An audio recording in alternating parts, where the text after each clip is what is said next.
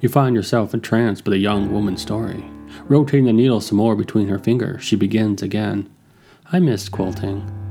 There is no doubt that it was my favorite hobby to engage in whenever I had any free time in my private quarters. The apparition falls silent. But that was so long ago, the young woman finishes with, trailing off. As the spirit concludes, you begin to feel dozens of fingers caress your body and shoulders, and you feel yourself being pulled deeper into the room.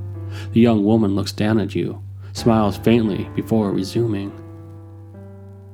I remember when we moved into this house, the spirit says at length. It was a bright autumn day, the leaves had just begun to turn.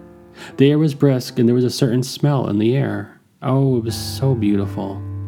There were rumors, of course, and questions began to be raised. Was Hasan Darli from Wyndham? That and the death of his son. Oh, such a terrible situation and a tragic consequence. The doctor's son had discovered his father's, let's say, experiments. Confronting his father one evening, the son vowed to report what he knew, quoting Bible verses during his arguments. It was I who discovered his body the next morning, hunched over his breakfast tray. The funeral was quick, and when stories began to swirl about a quarrel the son had with a known enemy, the father didn't step in to correct the record. And while it is true I wish we never left, I did enjoy the reprieve that living in the country gave me.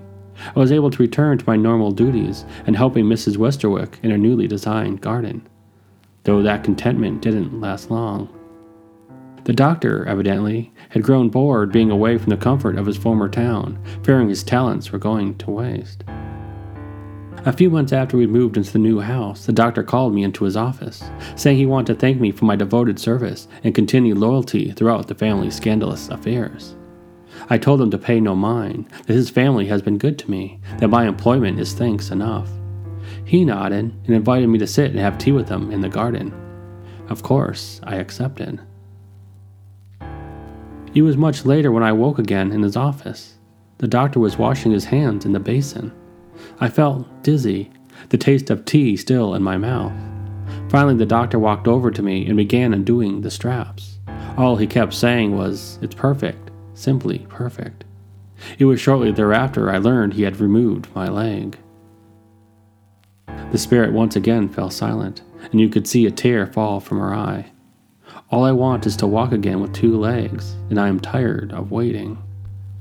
A heaviness comes over you, and you find yourself unable to move. The fingers hold you in place. Almost gliding over to you, the apparition of the young woman reaches out, wrapping her arms around you before pulling you deep into the shadows. In the darkness, as the spirit begins to take over, you see your friend's flashlight coming down the hall, and they are calling out your name. Briefly, they look into the room, but the door is still open. Waving the light around the empty room, they shrug, finding nothing of note. Then they move back on down the hallway, their steps fading in the distance. Your investigation has come to an end. The spirit of the young woman walks out of the room with her new leg as you watch from the shadows, forever stuck within the walls of the hospital. Please return to part 1 to proceed with different choices.